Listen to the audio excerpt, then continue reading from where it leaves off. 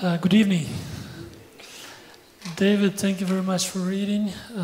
This was the fastest reading I've heard in a while. Thank you. It would take me much longer.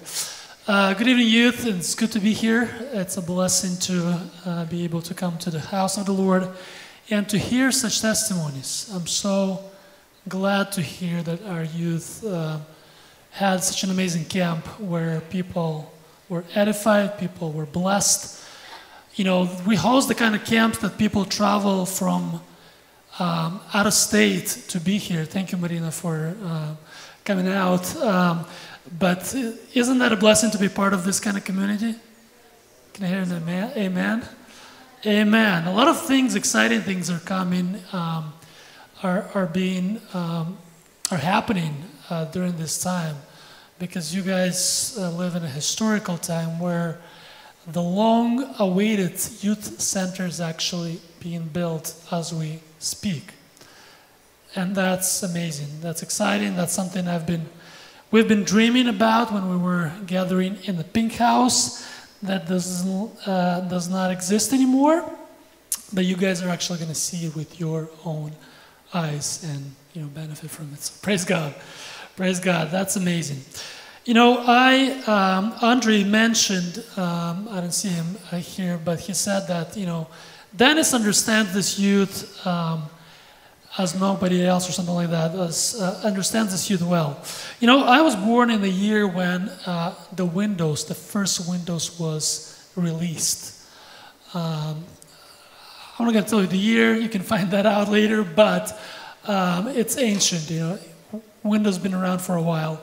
And I understand that I don't understand this generation as well as you guys, as living in this generation.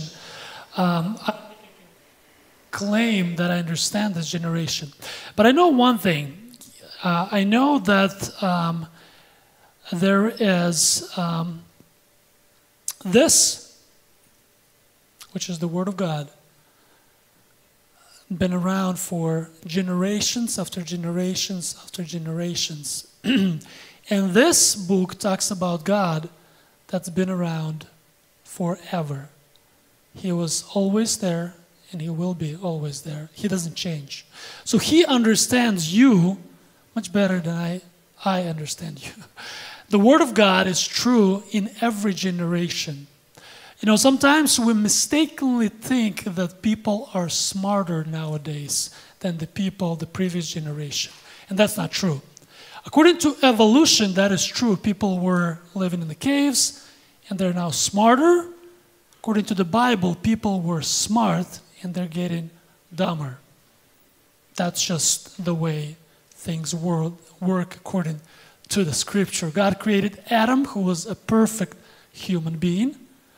And after the fall, the sin has caused us to degrade with every generation. That's just a fact. So depending who you listen to, that's where you will get your clues and understanding. But I know that this word is true and unchanging because it speaks of the truths that God has spoken. So thank you, brothers, for sharing about wisdom. Because wisdom is important. I don't think this generation needs wisdom more than the previous generation. I think every generation needs wisdom just as much as any other generation, any other youth. So don't take it offensively if somebody says that, this youth needs more wisdom. We all need wisdom. We all need more understanding. And so that's actually a compliment, Because you're going to learn, right? You're going to learn and be wise in your life.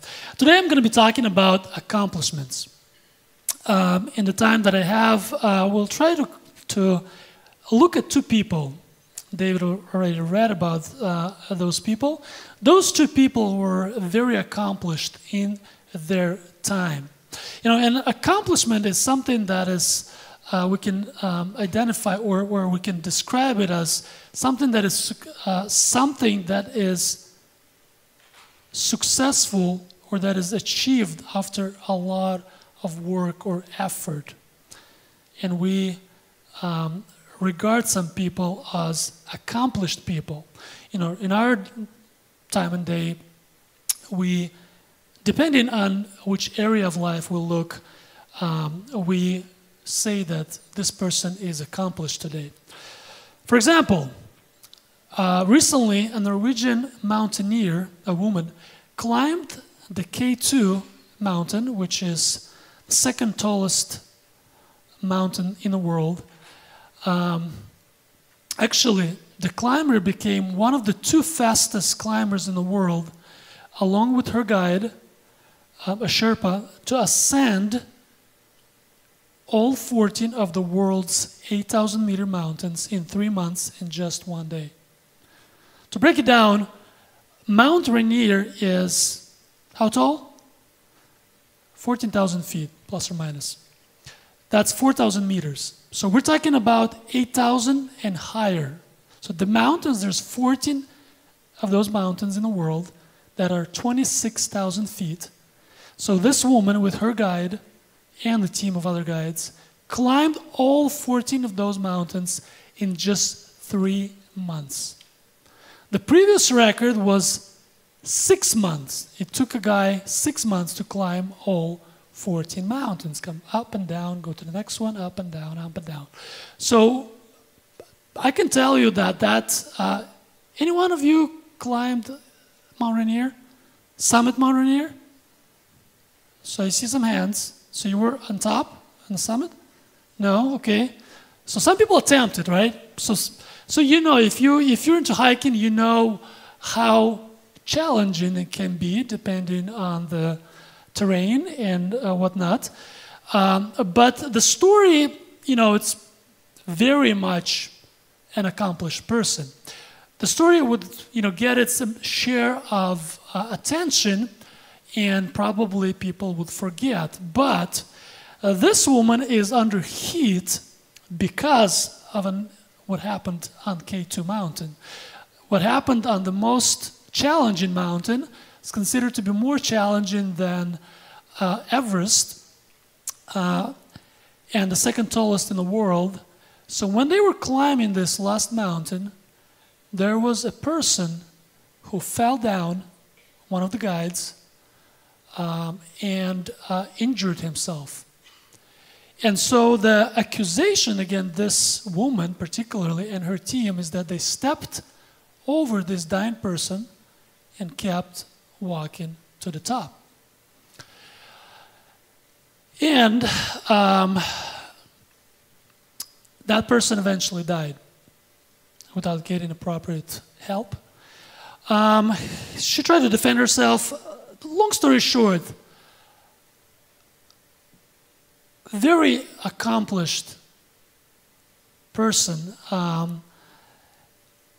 and that accomplishment came at a price, at a very high price. I don't know if that woman is going to regret her choice or not, but that's up to the history.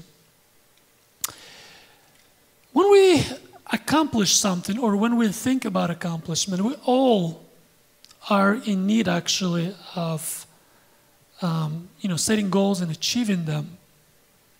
In my life, I've set goals in my life and I've achieved them, only to realize that when I achieve them, they're not as satisfactory as I thought. I really wanted to become good at photography. My dad was a photographer, and I saw a work of one very popular photographer, and I saw his work, his products and whatnot, and I set a goal. Like, I want to make exactly the same product as he did. And so 3-4 years down the road, I was holding the same kind of product that he put out in my hands just before I was about to deliver to the clients. And I said, is this it? So I reached my goal. I came to the point when I achieved what I wanted to achieve, but it feels shallow. It doesn't give me what I thought it would give me. So at that point, I realized that my goal was this high, I didn't have a big picture. I didn't have a vision. What am I going to do after that? Where is it going to bring me to? What am I going to do with my accomplishment? And as I said, that setting goals and achieving them is an important aspect of personal and professional growth. However, sometimes we may, as individuals, reach our goals and realize there's no deeper meaning and purpose behind my achievement. And this can lead to emptiness and lack of fulfillment. A lack of proper purpose leads to a life that is spent chasing vain things like material possessions, pleasures, comfort, and fame. When we set or don't set the goals properly, when we don't have the proper achievements, or we don't look at life properly. Mark Twain, a famous writer, wrote this, and he said that the two most important days in your life are the day when you are born and the day when you find out why. I thought that was a good way to put it. So what does the Bible say about this? We just read a passage that talks about two people. And those two people made some choices, and they were very much accomplished in their life. First of all, Saul was the very first king of Israel. There was a lot of expectations from him, okay? He was the very first person that ruled Israel in a way that no one ruled before. He was the tallest person, he was the most handsome, and he was impressive by the way he looked. He was called by God to be a king, first of all, but he did not know God personally. He didn't have personal relationship with God. When he acted out, a lot of times he acted out of fear and not faith, although he won many battles over the enemies. He was too preoccupied with people's opinions more than God's opinion. He did not trust God fully, and he was willing to step over people to get to his goal. So that's, in a nutshell, where we see Saul at a point when David fights the giant. David, on the other hand, was a nobody. He was literally a nobody. He was a shepherd boy. It says he was handsome, he was cute, if you will, he was short, probably not too tall, and he comes out to bring food to his 3 older brothers that were at the battlefield, geared up for battle, ready to go. They were lined up in the battle array against the enemy, and David puts the stuff that he brought from his father in the back, and he runs forward to his brothers to talk to them, and he hears this person that came out that he is not speaking very kindly about Israelites and about their God.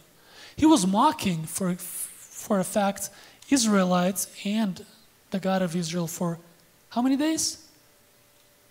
40 days. For 40 days he was coming out in the morning and in the evening doing the same thing. There was not a single person who would be brave enough to come out.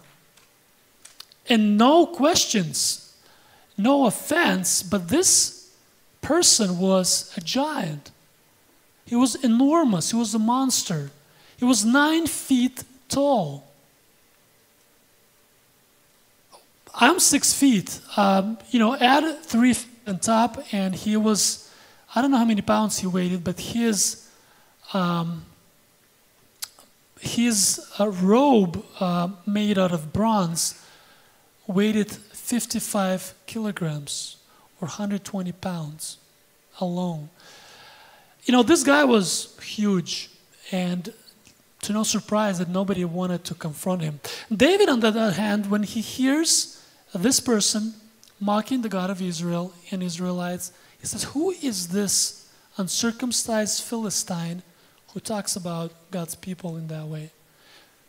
And he says, what am I going to receive for killing this guy? This is what he tells the people around him. And they tell him, the king promised, a fortune, a wealth, his daughter, and a lot of other things. And he said, oh, really? Is that true? He talks to another person, and a third person, and a fifth person, to spread the word that he's willing to fight this Goliath. And his brother sees that, and he says, hey, what are you doing? I know your evil heart. You came here to see the battle. Go back to your sheep. He says that in front of all these people, in front of all these warriors. Do you think that was offensive? It's pretty offensive. But he turns around and he says, I haven't done anything wrong to you, and whatever you say is just words. He turns around and he continues to ask people and to talk to people. So Saul hears about this guy that is willing to fight the Goliath. He calls him in, and we know the rest of the story. So David was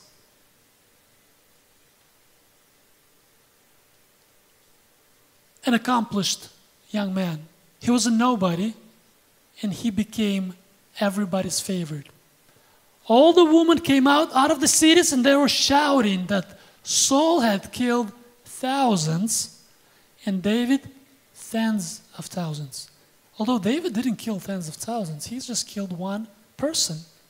But he became instantly people's favorite overnight. David didn't do anything to become popular. None of his intentions were in that way. All he wanted to do is to stand up for God and to protect the dignity and the name of Israel. The reason that David was successful, more successful than Saul, because he made God his priority. His days, his mornings, his evenings were spent in the presence of God. He refused to listen to people who acted out of fear and pride. He fully trusted God that He will deliver him just like many times before. Doesn't matter if it was a lion before him or a bear or a giant. He knew that God is faithful and He will protect him. He knew that his cause is right. He knew that he was doing the right thing. So he had no questions whether he should go and fight or not. David acknowledged God before believers and non-believers.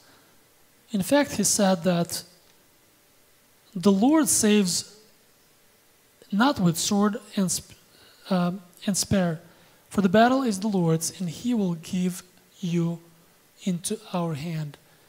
He shouted that in front of the Philistines and in front of the Israelites who believed in God, and Philistines who were pagans and did not believe in God.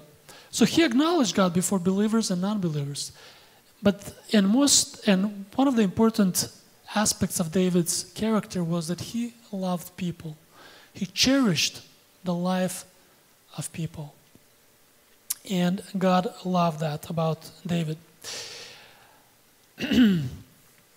Acts 13:22 says this: after removing Saul, He made David their king. This is Paul describing the life of Saul and David. After removing Saul, He made David their king. God testified concerning him, I have found David, son of Jesse, a man after my own heart, He will do everything I want him to do. So David was the kind of person that fulfilled God's desires. He accomplished the things that God wanted him to accomplish because we're going to talk about why. And the question is, the bigger question is, we all strive and we all set goals and we all accomplish things in our life. And that's normal. Some of us fail or struggle with setting goals and accomplishing them. Some of us are eager to accomplish things without even giving much attention or reason to why do we set those goals and why do we accomplish them in the first place. So the question to ask, why are you and I doing what we're doing? Why are you doing what you're doing right now? Going to college? Working hard for the degree, working hard to get, that car, that position, that job, that promotion. Why are you doing what you're doing? What's the purpose, true purpose, down in my heart? Why do I want to be successful in my business or other things? Why do I want that house? Some deeper questions to ask. When I get there, will that be ultimately what I need? And how that, what I get, is going to glorify God and serve people around me? Skills, jobs, and education are essential in our life to provide for our needs and the needs of our families. But again, the question remains is that why are we doing it?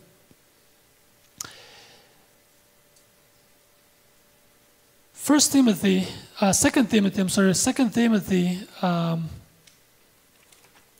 to be the last passage we read today. 2 Timothy chapter 1, verse 9 says this: He has saved us and called us to a holy life, not because of anything we have done, but because of His own purpose and grace. Other translation says, not because of our accomplishments, but because of His own purpose and grace. This grace was given us in Christ Jesus before the beginning of time. So 3 things. God has provided a way to save you and I from a very dark place, from a very dark room. Because none of us could get out into the sunlight, into His beautiful light, without His guidance. So your salvation and my salvation totally dependent on God. God is highly interested in relationship with you and me. And He called you. The second thing is that first thing, He saved you. Second thing, He called you into His purpose. Just like He called Saul and just like He called David, He also is calling you today into His purpose. Saul and David, they had the same start. They started well. Although one of them did not finish as well as the other one did. So God has called you into His purposes, just like He called me. He is calling you today to fulfill His purposes. He gave you grace, and He gives you grace daily. This grace was given us in Christ Jesus before the beginning of time. So God's purpose for your life has been always the same. He is highly interested in your success, in your accomplishment. Bible has a lot of stories of accomplishment. We have people that have been very influential in the government, like Daniel. And we have people like David, who was a shepherd, who became the king. one of the most powerful kings of Israel. But it also has sad stories like Solomon's story. Like Samson's story that we heard about today, where he made poor choices. He accomplished things, right? He made some accomplishments. He killed some people. He, got some beautiful woman in his life. And so what? Did that bring him satisfaction? Did he fulfill God's purposes for his life? I would argue that if he would follow God's purposes, if he would do his will, he would kill tens of thousands of Philistines. Just like David did, and just like other people did, and freed, just like Gideon did. So God is there with us. First of all, he saved us, and then he called us. Every one of you, he blessed with a gift. He blessed with things that we can use to glorify his name. So what should we do about it? How should we become successful and accomplished in our life? I think we need to follow David's example. We need to make God our priority in our life. Daily. Make God a priority. We, for our accomplishments, do a lot of things. I like riding, cycling, riding my bike. And for that, I would get up early in the morning before everyone else to get on that bike and to ride and to sweat and to get that workout in on that day, because I think it's important for me, or I see the value in it.